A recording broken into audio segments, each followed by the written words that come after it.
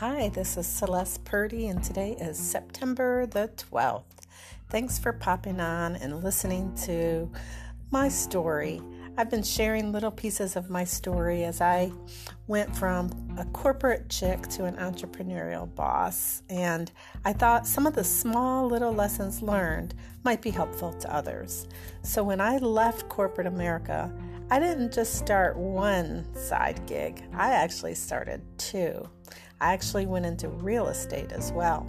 I'd been an investor with rental properties, for several years, but I decided, our family was getting ready to purchase another investment property, and instead of giving that commission away, I said, maybe we'll get the commission ourselves, and I'll go to school and get my license. And so I did. I was inspired by my husband, who was a property manager in charge. He had taken a class about a year prior and took the exam and passed. And I was like, okay, well, I can do it too. And so I took the class in the state of South Carolina. It's a 2-week class for the initial class, and then you take one additional class that's about a week long. You sit for exams every night during your class, and then you also take a final exam. You take a midterm and a final exam, and you have to pass all of them in order to pass the class. And then you sit for a state exam and a federal exam, and you must pass both of those as well, along with a background check.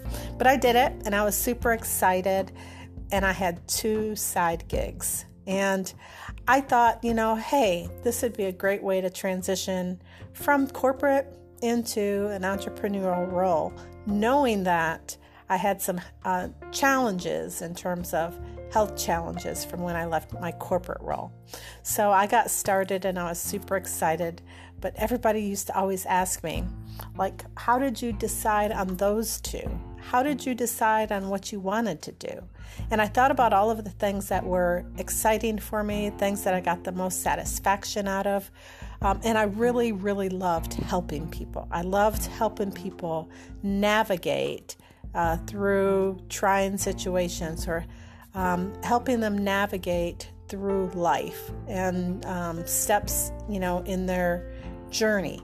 And so both of my side gigs were really aligned, because I get to not only help people feel better and look better, I get to help people live better too. So everything I've done has really been aligned around those brands and those values of, making people better and helping people through a journey. And so those are really kind of the things that I wanted to share with you guys and encourage you as you're thinking about making a transition. Think about those things that gave you so much joy and satisfaction. Those things that you always told yourself, even if I didn't get paid, I would love doing this. And those are the things that I aligned myself with, because I wake up every day and I plan my life, and then I plan a little bit of work around it. And it's really fun because I get to help people every day. Every time I leave my house, I'm helping someone, and that's exciting. And it's rewarding, and, people are extremely appreciative of the services and the solutions that I have.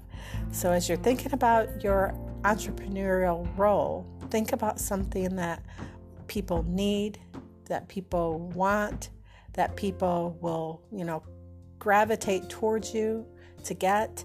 And that's what I did. And if you do that too, I think you'll be very successful in making that transition. So thanks for listening today, and I hope you guys have a great September.